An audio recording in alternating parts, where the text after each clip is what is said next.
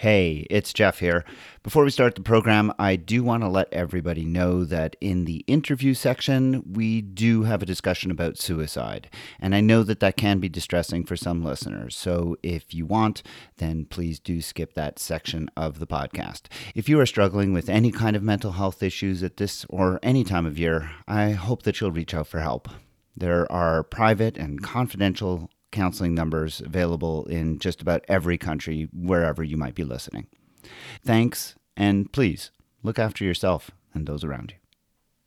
One of the biggest things was the other competitors. So obviously I had a lot of people coming past me on the day, people sort of asking me why I was doing it on a BMX bike, people that had read the story and the backstory about Damo. The triathlon environment feels like a very close community, and I certainly felt on that bike course that the actual community sort of got behind me, which was amazing.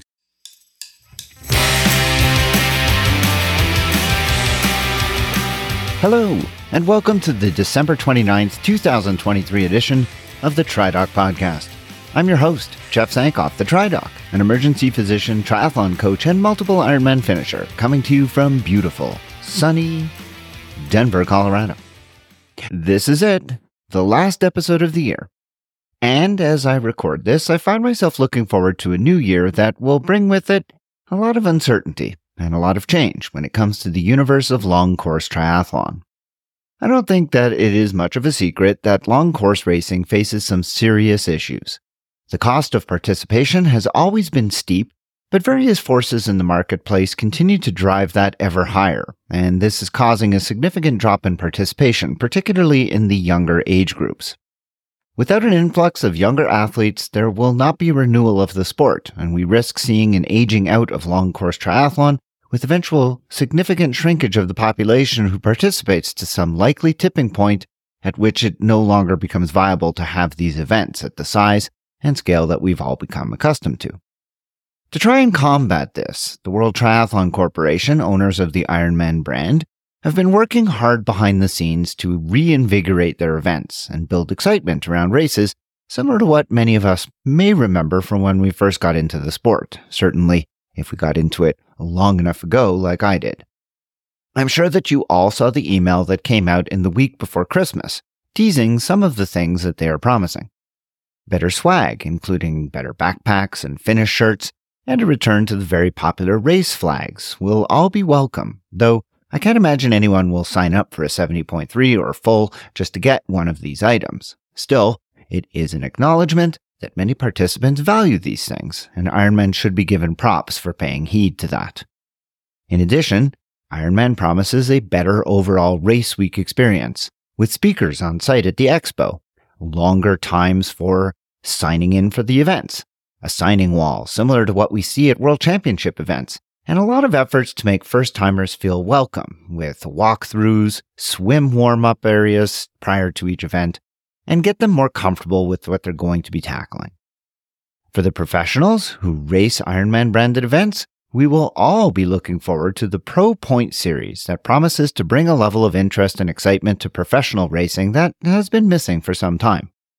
Rather than just waiting for the World Championships at the end of the season, those of us who care about this sort of thing will now have a whole year of races to follow and track as we watch the top pros battle for points and significant prize money. And if you're wondering if the pros care, well, we've already seen the likes of Lionel Sanders posting on YouTube asking his fans what kind and which of the events he should participate in next season. So clearly, this is going to be something that pros and age groupers alike are going to be paying attention to.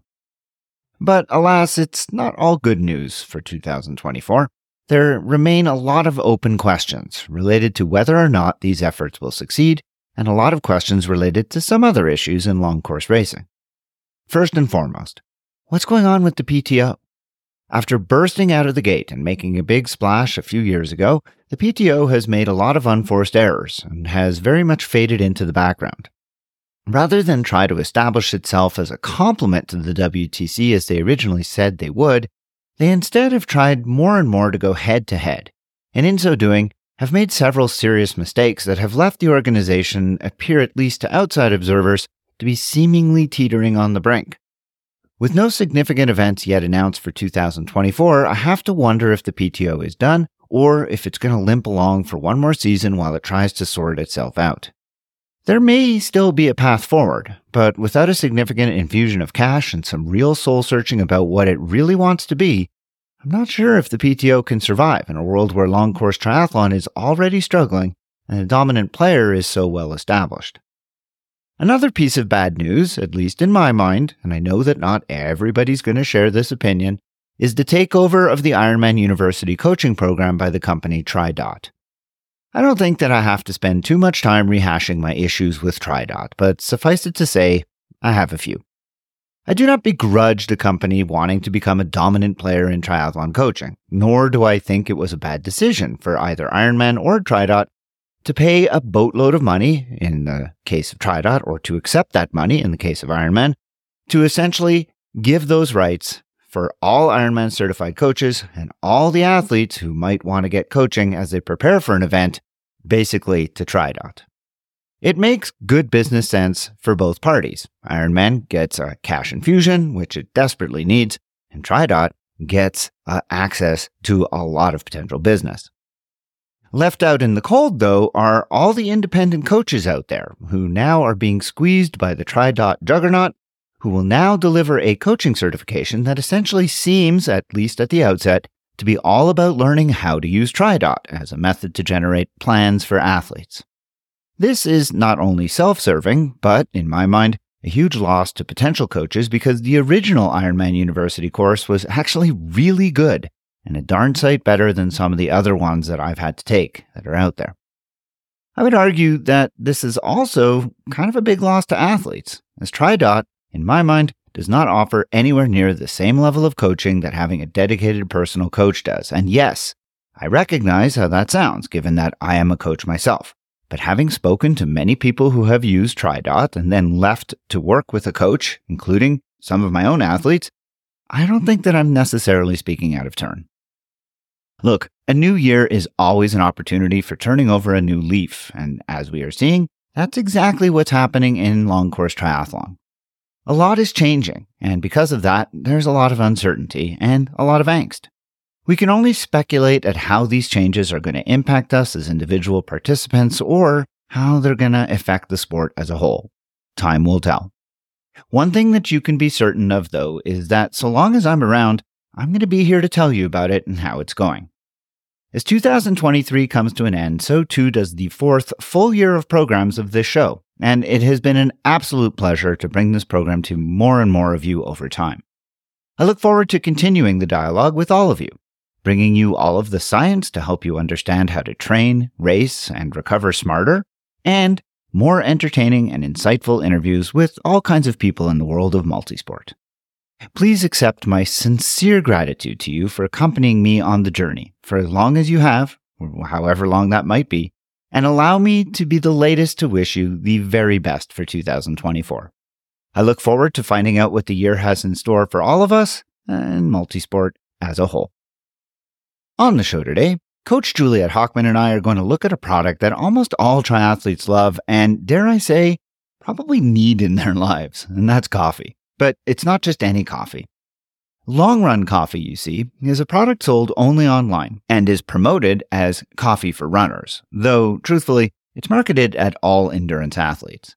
The Slick website promises a lot of pretty amazing things, and all of those things are attributable to the addition of a magical elixir of electrolytes infused into the coffee beans themselves. Well, rather than have any of my listeners pony up the fairly exorbitant cost in order to try this product, Juliet and I thought that we should examine the claims and the science on this episode's medical mailbag, and that's coming up shortly. Later, I'm joined by Australian age group triathlete Dave Lowry. Now, I'm guessing that most of you have never heard of Dave, but you might have caught wind of what he did at the recent Ironman Western Australia, otherwise known as Ironman Busselton. You see, Dave completed that race on a modified BMX bike, and while that might sound completely crazy, the backstory is anything but.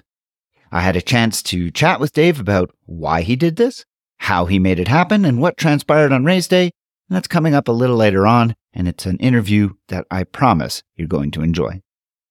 Before all of that, I want to take a moment to thank all of my Patreon supporters of this podcast once again. who have decided that for about the price of a cup of coffee per month, and I'm talking regular coffee, not the long run coffee, they could sign up to support this program and in doing so get access to bonus interviews and other segments that come out every month or so. The most recent of those bonus episodes came out just last week and featured a detailed medical segment on the evolutionary trade-offs that come with the use of highly engineered running shoes.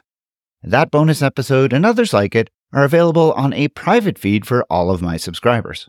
Plus, for North American subscribers who sign up at the $10 per month level of support, they receive a special thank you gift in the form of a BOCO TriDoc podcast running hat. So visit my Patreon site today at patreon.com/TriDoc podcast and become a supporter so that you too can get access and maybe this cool gift as well. And as always, I thank you in advance just for considering.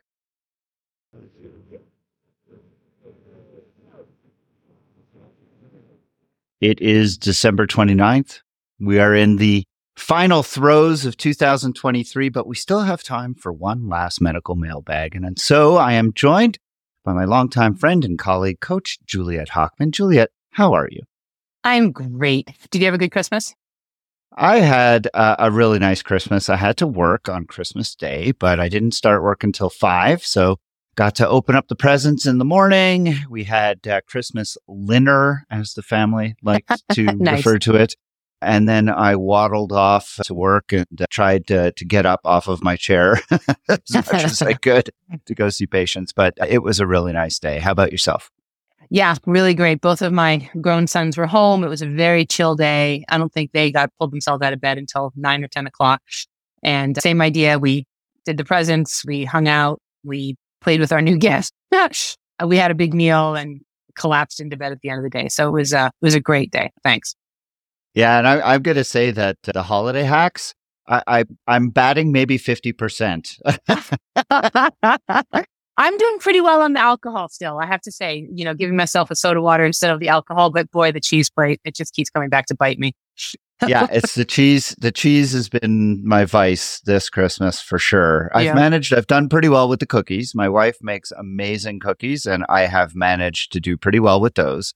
My son, oh God, that kid is so great. My son, I can't remember where it came from. I think my wife got an M-Dot cookie cutter. And so my son made a bunch of gingerbread M-Dot cookies for me. And I've been making my way through them slowly. But the cheese, that's awesome. I love it. Yeah. We had a cheese huge has been a problem. chocolate peppermint cake on Christmas Day. And I think Steve and I ate an entire quiche between the two of us on Christmas morning. So it hasn't been great, but here we are, almost the end of the holidays. That's right. We're going to make it to the new year and we'll discuss New Year's resolutions when we get through this segment. But first, we have a topic to discuss. And what is it that we have on tap for today? Absolutely. So sort of on the if we can milk this metaphor, to be awake and alive for the new year, one of our questions from our listeners came about coffee, and this one coffee company in particular called Long Run Coffee, which makes a bunch of promises on its website about how their coffee grind essentially is infused with electrolytes, which if you mix your electrolytes with your coffee, you are better fueled and better prepared for your next long workout. So we looked into this, and I'll let you take it from there, Jeff, including some of the claims that these folks make on their website. Yeah, and I think we have to always take into consideration the slickness of the website, because as we've talked about before, one of the red flags is how slick the website looks. I think if a website features 8-bit animation, it's probably going to have the stuff that works the best. If it looks like Wreck-It Ralph, it's going to be great. Mm-hmm. Yeah. This true. website is very, very nice looking and makes a lot of interesting claims. We all know now we have discussed caffeine in the past and the benefits of caffeine, and there's no question that caffeine does provide performance benefits. What the folks at Long Run Coffee, and the founder of this stuff was himself a runner. He continues to be a runner, and they say that the coffee is supposed to make your long run that much better by imbibing this brew. They do, however, make a point to be sure to capture all endurance athletes. They say it's great for whatever kind of endurance sport you do. And I want to take a moment just to really give credit to one of our listeners who reached out to me, Stuart Pittman.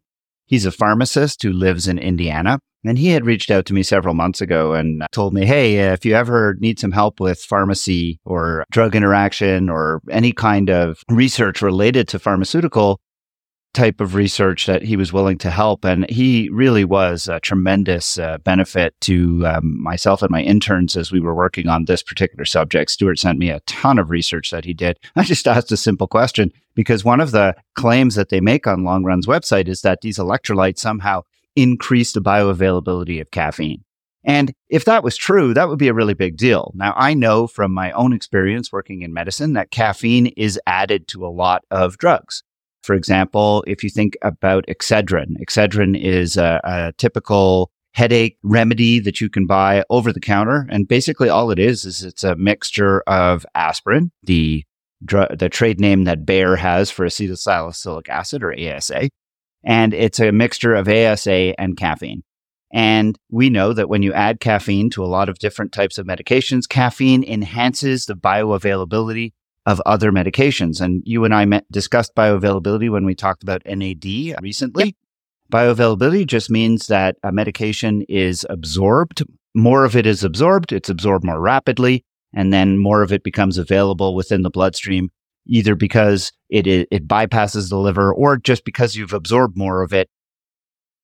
The same percentage gets through the liver, but because there's more absorbed, more of it gets to where it needs to go in order to exert its effect. So if this idea that adding electrolytes to your coffee increased the bioavailability of caffeine, then yeah, you'd get a bigger boost. You would get a bigger effect from the caffeine. Well, we could find absolutely zero evidence that suggested this was true. There's no, caffeine doesn't enhance the absorption of electrolytes, and electrolytes do not enhance the absorption of caffeine. And they have, to their credit, Long Run has quite a few references on their website, but none of the references actually back up what they're saying.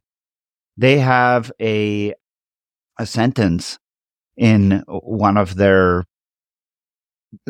claims that says something that, their electrolyte blend is somehow more bioavailable than an alternative blend of electrolytes. They also say something about electrolytes increasing bioavailability, all these things. And then if you look at their research and actually go to their research, the research doesn't actually back anything up that they're claiming. So then the next question becomes, well, what are you getting in the coffee? Because they suggest that electrolytes are important for performing exercise. And this is, of course, we know 100% true. As you run, you sweat, you lose electrolytes. And topping up maybe with electrolytes before you go out for a run with your cup of coffee, why not? That sounds like a decent idea. Well, what are they giving us? Well, they're giving us some sodium in the form of sodium bicarbonate. But how much are they giving us? Not a whole lot. Something like 19 milligrams, I think. I think that's what I read. Let me go to their website. I want to make sure I'm getting this I'm right. It too. wasn't a huge amount. Let's see. Go to their coffee, and there are several types of the coffee that they make. Many of them are flavored. They all seem to have the same amount of electrolytes in each of them. And what they say is they provide sodium that is important for muscle contraction, muscle performance, and joint movement. I can tell you that sodium is, while important as an electrolyte, has very little to do with any of those things. Sodium does not play much of a role in muscle contraction. That's much more of a calcium thing. Certainly nothing to do with muscle performance and joint movement. Potassium for fluid retention, hydration support, and muscle control. Potassium actually has nothing to do with fluid retention. That's sodium. Hydration support, I don't even know what that means. Muscle control, I'm not really sure. Calcium for bone health, yes, that is true, but not in the amounts that they're providing. I'll get back to that in a second. Muscle contraction, yes, that one is true. You do need calcium for muscle contraction. And then calcium for hormone regulation. Not really sure where that's coming from. And then magnesium for lactate reduction, muscle recovery, and digestion improvement. Okay, we know that magnesium helps with improving or reducing constipation, for example, but again, not in the amounts that they're providing. As far as lactate reduction and muscle recovery, I don't know where that's coming from. So how much are they giving you? Well, if you take 1 cup of coffee, you are going to get 75 milligrams of sodium bicarbonate, which is not very much, 175 milligrams of potassium gluconate, 13 milligrams, 1-3. That's 3% of the recommended daily allowance of calcium in the form of calcium citrate. And then an entire 12 milligrams of magnesium citrate, which is 1% of the recommended daily allowance. You're getting almost nothing in a cup of this coffee in terms of the amount of electrolytes that you need on a daily basis. And you're paying quite a bit. This coffee costs $29 for 12 ounces of ground coffee. Compare that to, I don't know. I mean, I'm a coffee snob. I admit it. I buy pretty expensive coffee. I pay on the order of something like, I think we pay $12 or $13 for a pound of coffee. So we're paying about half as much for a pound. And this is $30 for 3/4 of a pound. So that's not inexpensive for something that's not actually doing what they say it's going to do. Now, I will say that if you're looking for a really unique gift for an endurance athlete friend in your life, the design of their bags and the names of their products are beautiful. The bags are beautiful. So if you're looking for sort of that boutique one-off gift, the Long Run, which is it's their dark roast, or Junk Miles, which is their medium roast. I mean, that's funny. Like, I might buy a bag and give it to someone as a Secret Santa gift, since we're at that time of year. But in terms of, spending that much money for a bag of coffee for what we're seeing or we're suggesting is there's no benefit. I think I'm sticking to my Pete's ground that I get at Safeway. Yeah. I think that's a really good way to kind of, put a bow on it and sort of say, hey, this is what it could be good for. But to suggest that it does any of the things that they claim it does, I think is generally, shall we say, exaggerating or embellishing what it actually is going to do. And I think that we were not able to find anything that supported any of their claims, which is all too frequently the case. I'm not really sure why they charge so much for their coffee. Just the electrolytes themselves shouldn't add that much. The packaging is lovely, as you mentioned, and they are a small company, so they probably don't have the economy of scale. So I'm guessing that they're just having to source their coffee in a higher amount. Maybe something also about the production. I guess they're not just sort of sprinkling the magnesium citrate and potassium gluconate over this stuff. So I don't know. There's probably something to do with how it's made. But yeah, I mean, who knows? Maybe if they're successful, their prices will come down. And if you want to add a little bit of salt to your own coffee, you could do that for a lot cheaper than what they're charging. Can't you see the genesis of this idea? It's like pouring coffee in from the pot, sprinkling a little Gatorade in there.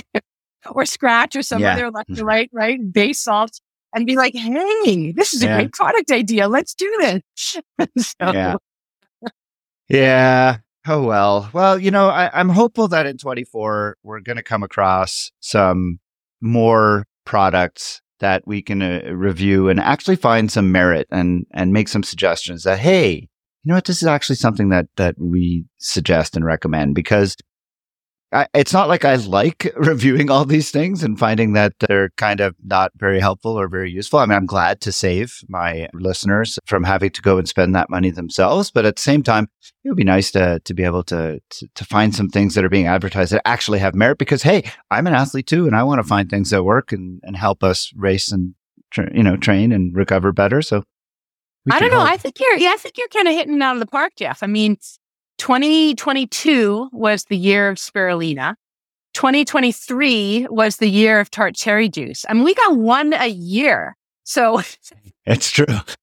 So what is it? 52, 27. What do we do? 26 episodes a year. You're 1 out of 26. Yeah.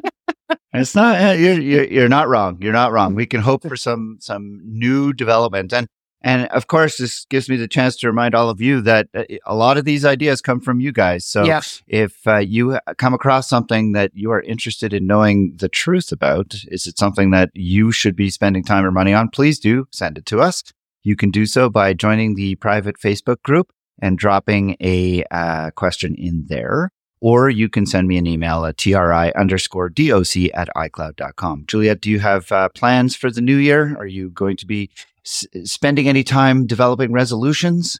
We do have plans for the new year. I live in a small town about an hour outside Portland, Oregon, and tragically, our 4th of July fireworks this year, they put on a really good 4th of July fireworks. was canceled because the day before a forest fire started just on the other side of the river.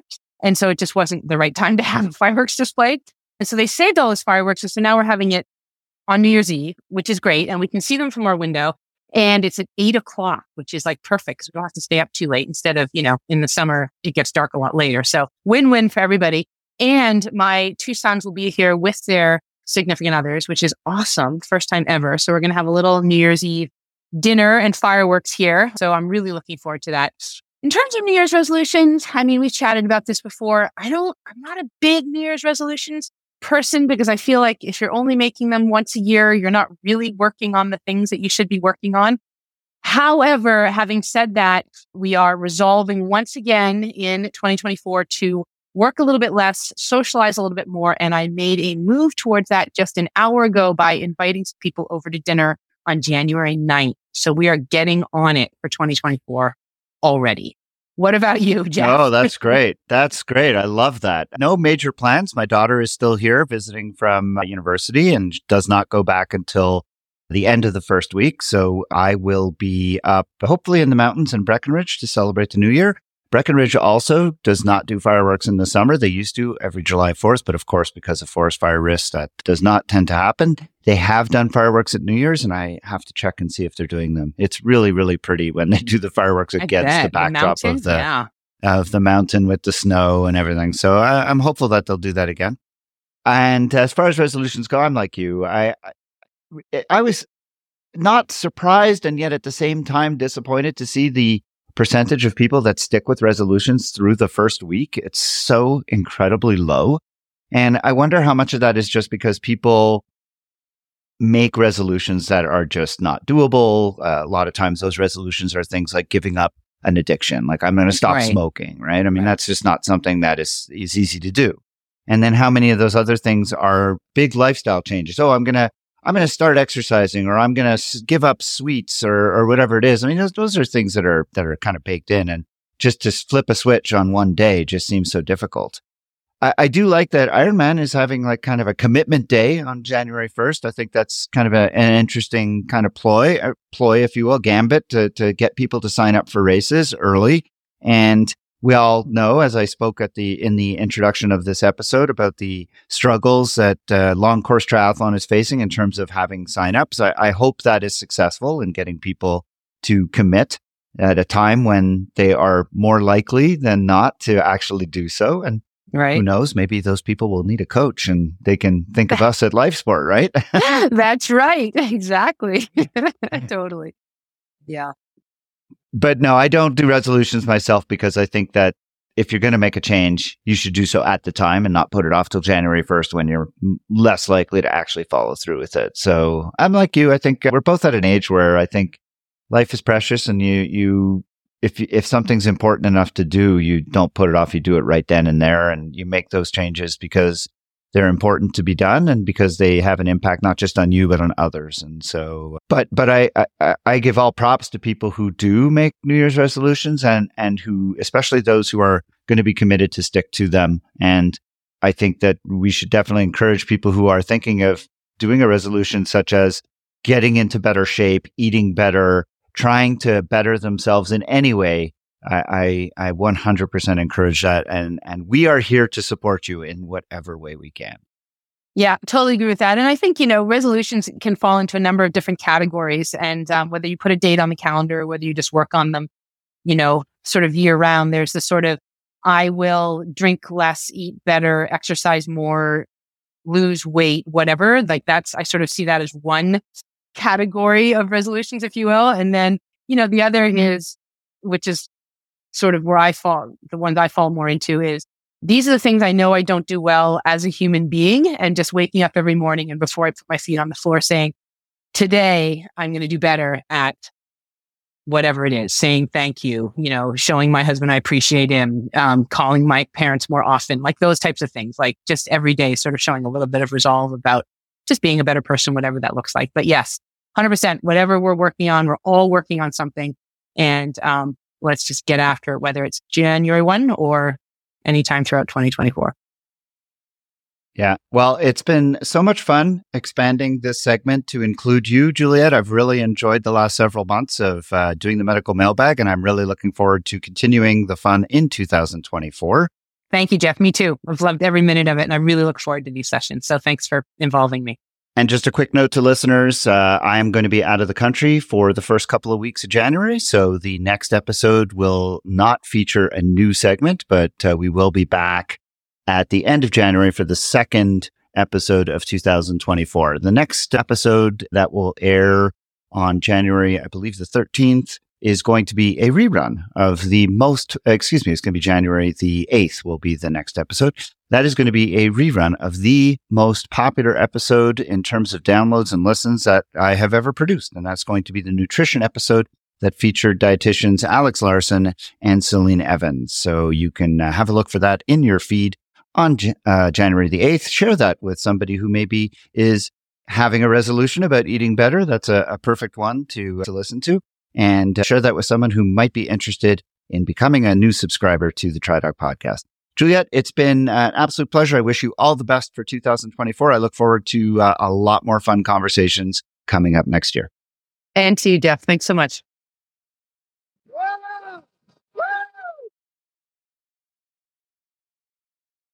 My guest on the podcast today is likely not someone who many have heard of, but I am hopeful that I can be a part of changing that narrative because he has a lot to say, and it is all for a very important cause.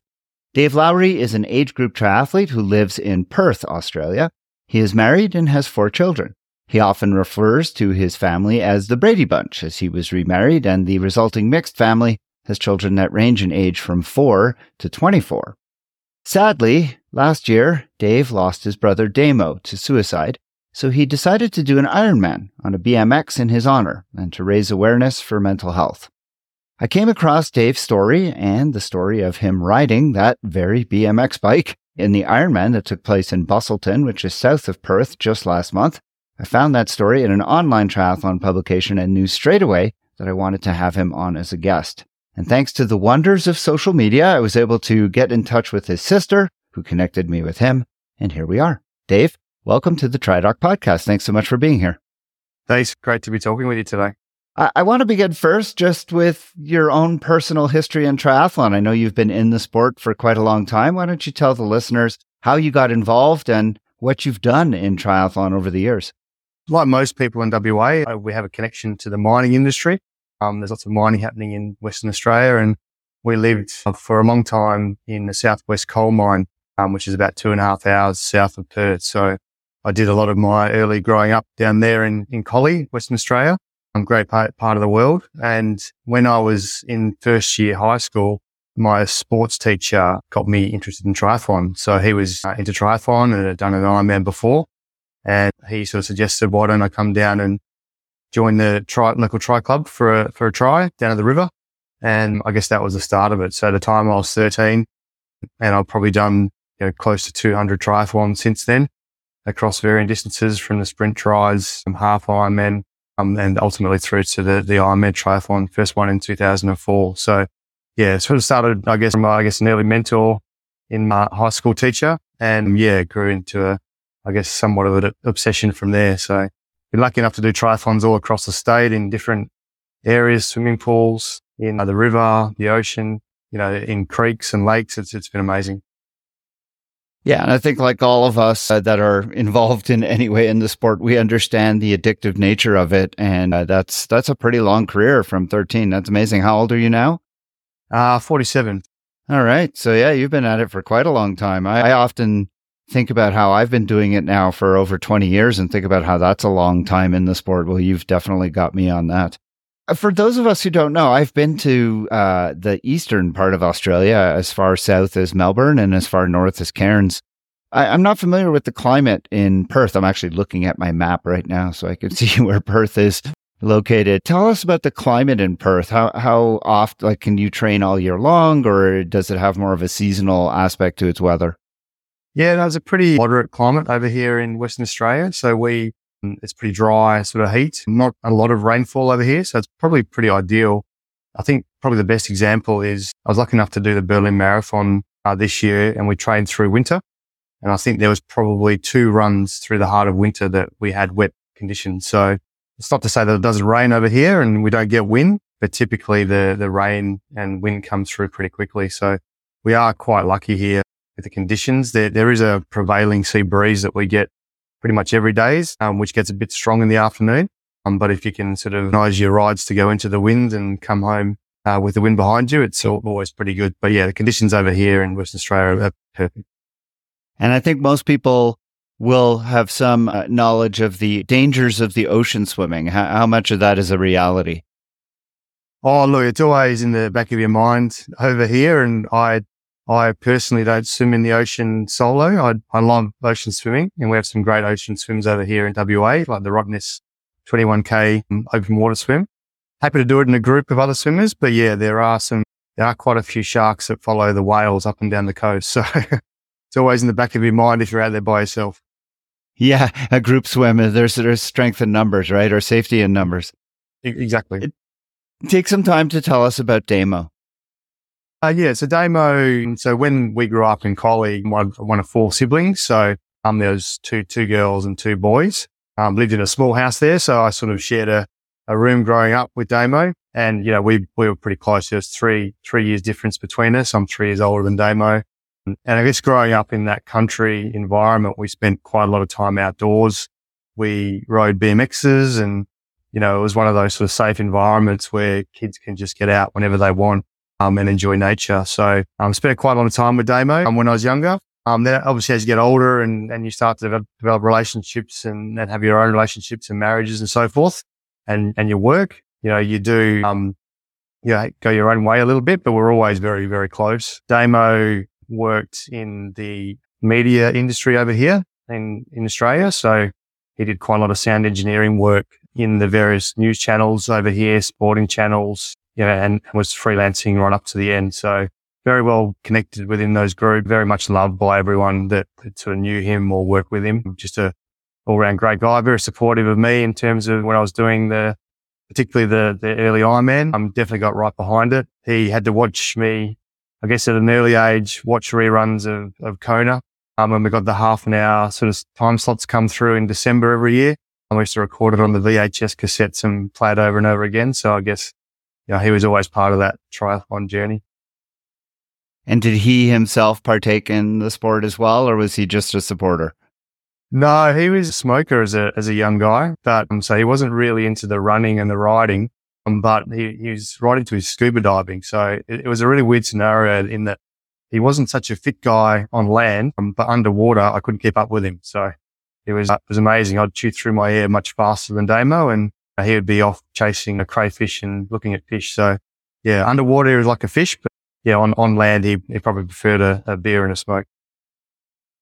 I read the story about how you came to choose to honor your brother with riding the BMX. Could you share that with my listeners? Because it's a great story.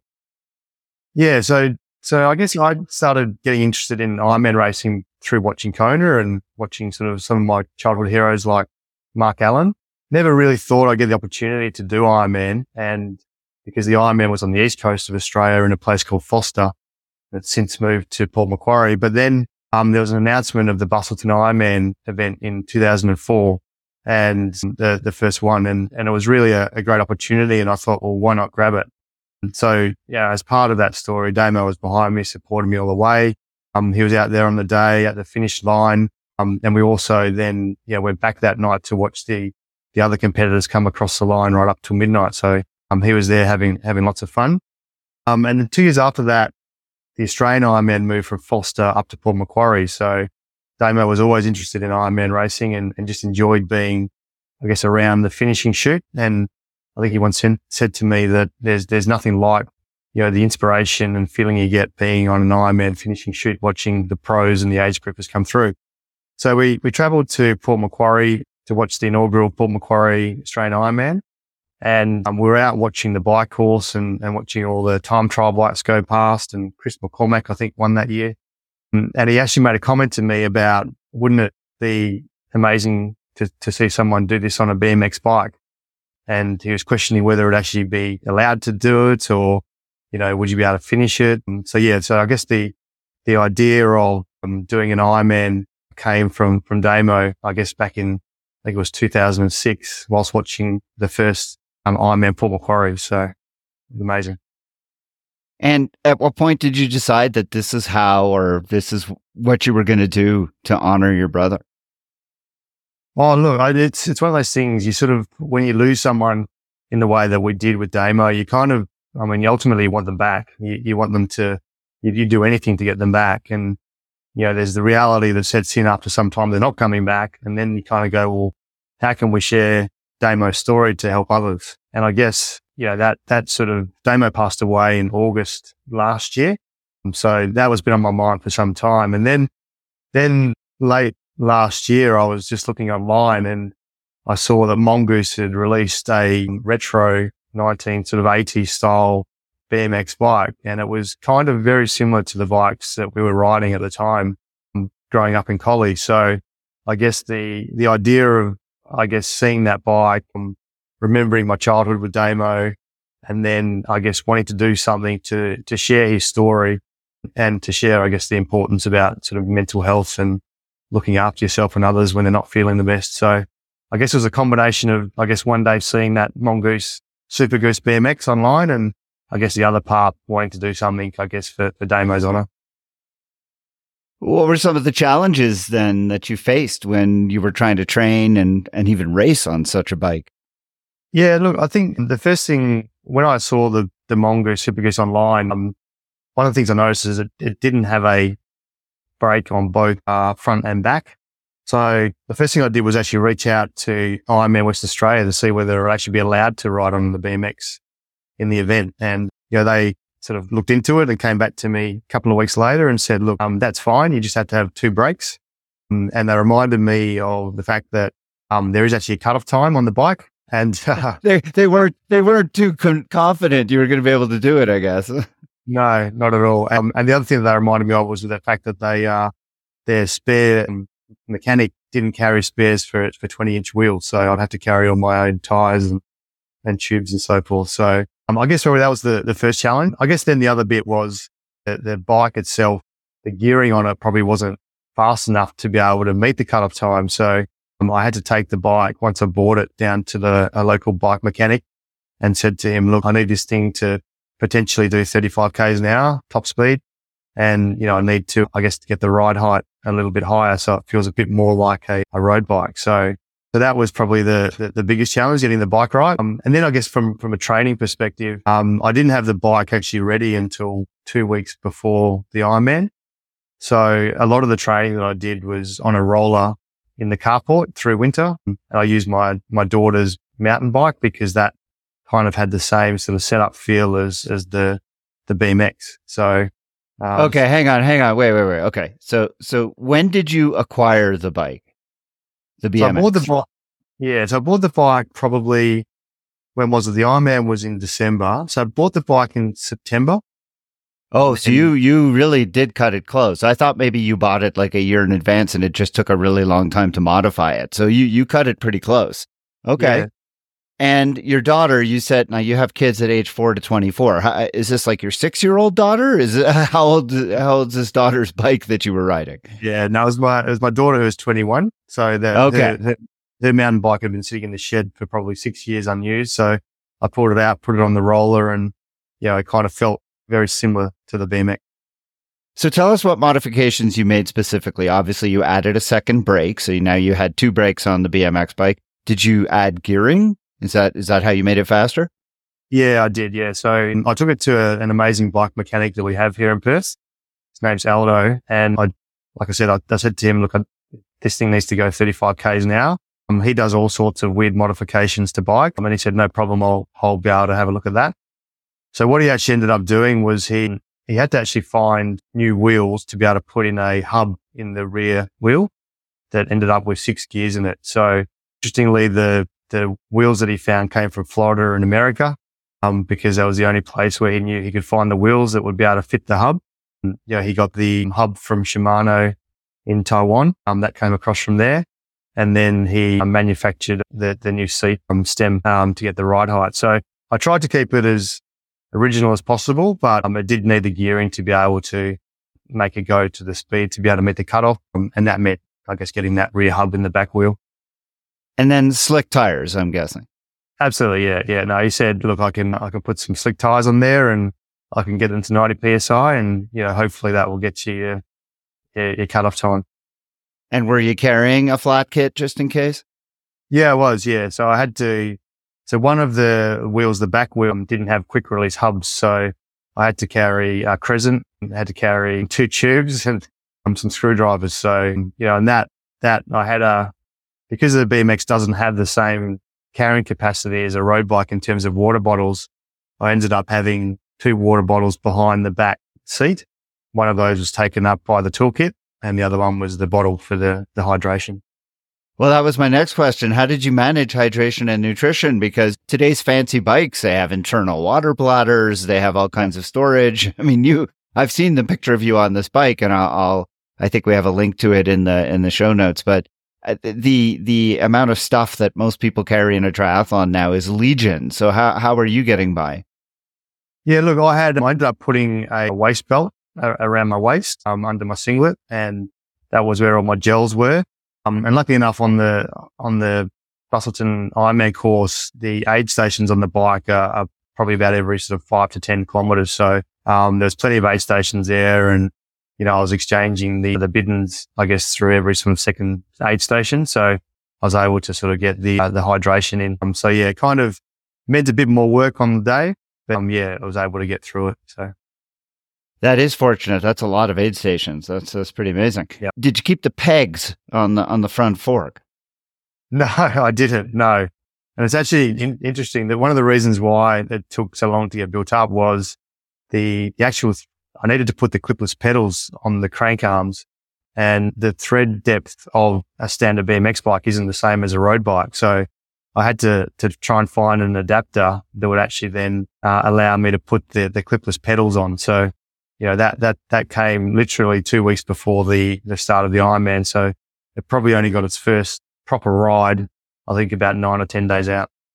Wow. So how did that feel? I mean, the first time you go riding on it, are you like thinking to yourself, oh my God, what have I gotten myself into? Or did you feel like, oh, wow, this is actually going to be okay? Yeah, well, that's a good point. I remember the day I picked the bike up from the bike mechanic shop and he was serving another customer and getting them tuned up on their new electric bike. And then he bought mine out and he said, look, go for a ride on it in the car park. And at that point, you don't know what to expect. And he had a brief and I knew he was a good bike mechanic. And then I went for a ride around the bike shop car park. And it was just incredible. I had this beaming grin from ear to ear because it just felt so amazing. So yeah, I knew the bike was pretty good. And then I knew in the last couple of weeks, I'd done the work on the rollers and just probably just needed to get used to the angles and the setup of the BMX, which is obviously quite different to a road bike. So tell us about the race itself. How did it go for you? How did you, it's not a hilly course, so obviously that played to your favor, but how did you feel doing the race? It must have been emotional in a lot of ways. I want to hear what you remember about the day. Yeah, it was an amazing day. I was supporting, I guess, a few local charities and one of them's called Are You OK? So part of it was sharing the story about mental health. So I had those singlets on right from the start of the day and people had recognized the bike from the check-in. So it became a bit of a celebrity, I think on Reddit overnight. So people were on the lookout for it. And, I had a fantastic swim. The swim course down in Busselton, it's in a big, massive bay, beautiful conditions. One of my best open water swims I've done. Then got out on the bike and when I got to the bike, the Ironman Western Australia team were there with video cameras and the commentators were sort of talking me out of the water and onto the bike. So, and they were getting the crowd excited about me entering the bike course. And there was a massive cheer. And I remember sort of just riding out to these people, I guess at the bike exit point, just cheering and wishing me all the best for the ride. And it was quite an amazing experience. Had my family there. My mum and dad were there and sisters and their family. That was I think I remember this sense of just this big, massive smile on my face looking forward to the bike course. And like you said, Busselton is a very flat course. I'm not sure what the actual vertical range is, but it might be 60 to 100 meters in total over the 180K. So very flat, great roads. And on the day we had a bit of a strange breeze. It was a westerly breeze, which is a bit unusual for down there. And the first probably 30, 40 Ks, we had the wind straight behind us on nice smooth roads. So it just felt incredible. And the bike course, I had sort of people on the side of the road cheering the bike and looking shocked as I was riding past in this sea of 3,000 time trial bikes. And that was amazing to get that support from the sideline. But I guess probably one of the biggest things was the other competitors. So obviously I had a lot of people coming past me on the day, and I guess just the people giving me the support, people sort of asking me why I was doing it on a BMX bike, people that had read the story and the backstory about Damo. It was quite amazing. The triathlon environment feels like a very close community, and I certainly felt on that bike course that the actual community sort of got behind me, which was amazing. So really enjoyed it. So had a great bike leg. I'm probably not designed for bike riding. I'm probably better designed for running. I was really looking forward to the run, but I guess the back end of the run caught up with me a little bit. The last 2 laps were a bit tough on the run course, but managed to get home just after dark before they started handing out the glow sticks, which was a bit of a goal of mine. I finished in just over 12 hours. So it was an amazing day. Wow. Well, what was your bike time? So the bike time was about 6 hours 30. So I think the bike averaged 27 Ks an hour. So you showed Ironman Western Australia, didn't you? Good for you. Yeah, no, like I said, I think having that support, it's amazing having that support on the side of the road and from other competitors, how much that spurs you on. And I think, that made a big difference. I thought I could average 20, 25 Ks an hour. So I think the extra 2 Ks came from the other competitors around me, which was great. That is really incredible. Well, what's next for you in triathlon? I'm not sure. I think the Mongoose Super Goose is going to have a bit of a break. I did a great job. So look, I think for now, it was 19 years between Ironman races. And I'd tell people now when they ask me what's next, on the run course, I ran past this guy and had a chat to him. He was 84 years old, doing an Ironman, and he qualified for Kona for next year, and he's going. So he's going to be 85. I'm sort of 47. So if you look at that sort of 19 years, maybe there's another one in me. I'm not sure. Look, I think I've followed Ironman racing for a long time, followed Kona, those very informative days, watching Mark Allen win his 6th Ironman events. The dream would always be to do Hawaii Ironman in Kona. You never know, never. But, the Mongoose Super Goose have to go a bit faster than what I did to be able to qualify for that. If you fast forward, I don't know, a year or two down the road, what would you like the legacy of this episode to be for you and for Damo? Oh, look, I think the biggest thing for me is, unfortunately with Damo, we didn't know his personal struggles. So it was a real shock to us when he passed away. So I guess the legacy for me and the Are You OK raising that we did was, Are You OK is all about having better conversations with people that might be struggling. And, how can you, as someone who's not a professional that deals with mental health every day, ask the right questions of people that may be struggling. I guess for me, it's sharing that message that it's okay not to be okay, and that if you're not feeling all right, reach out to the ones around you, the ones that love you the most, because they'll build a protective wall of love that will keep you safe. So I think if I can look at it 2 years down the track, if people are having those conversations with others around them, whether it be family or other members in the triathlon community, then to me, that's a big win. Well, it's a lovely story and a lovely sentiment, and I can't think of a better way to end off the holiday period, to end off 2023, and to have that kind of hopeful message as we head into 2024. Dave, thank you so much for coming on to the podcast today and sharing this really terrific story. I think that what you did, how you did it is really remarkable, and I'm so glad I was able to reach you. Special thanks to your sister, Fiona, who I reached out to and just cold called on Facebook and was able to connect us, so please give her my regards. Dave Lowry is a age group triathlete. He lives in Perth, Western Australia. He raced the Busselton Ironman very recently, which is also known as Ironman Western Australia. He did that on a modified BMX bike, and he did so to honor his brother Damo, who he lost to suicide in 2022. Dave Lowry, thank you so much for joining me on the TriDoc podcast, and Happy New Year to you. Thank you, and to you too. Have a great holiday.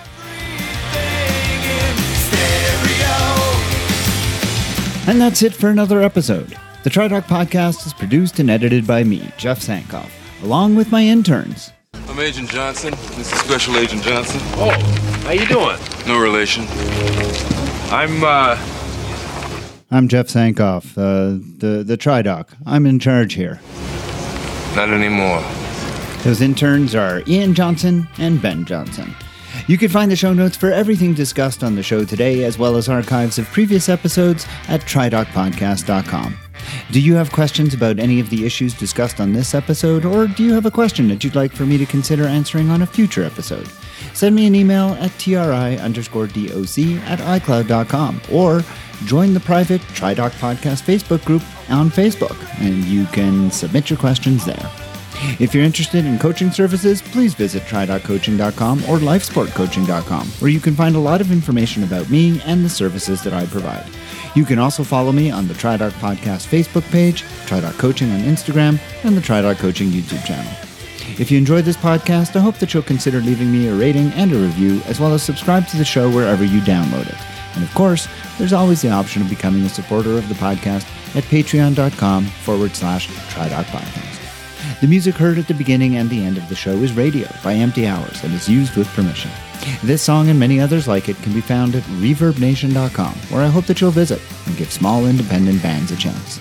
The TriDoc Podcast will be back again soon with another medical question for me to answer and another interview with someone in the world of multisport.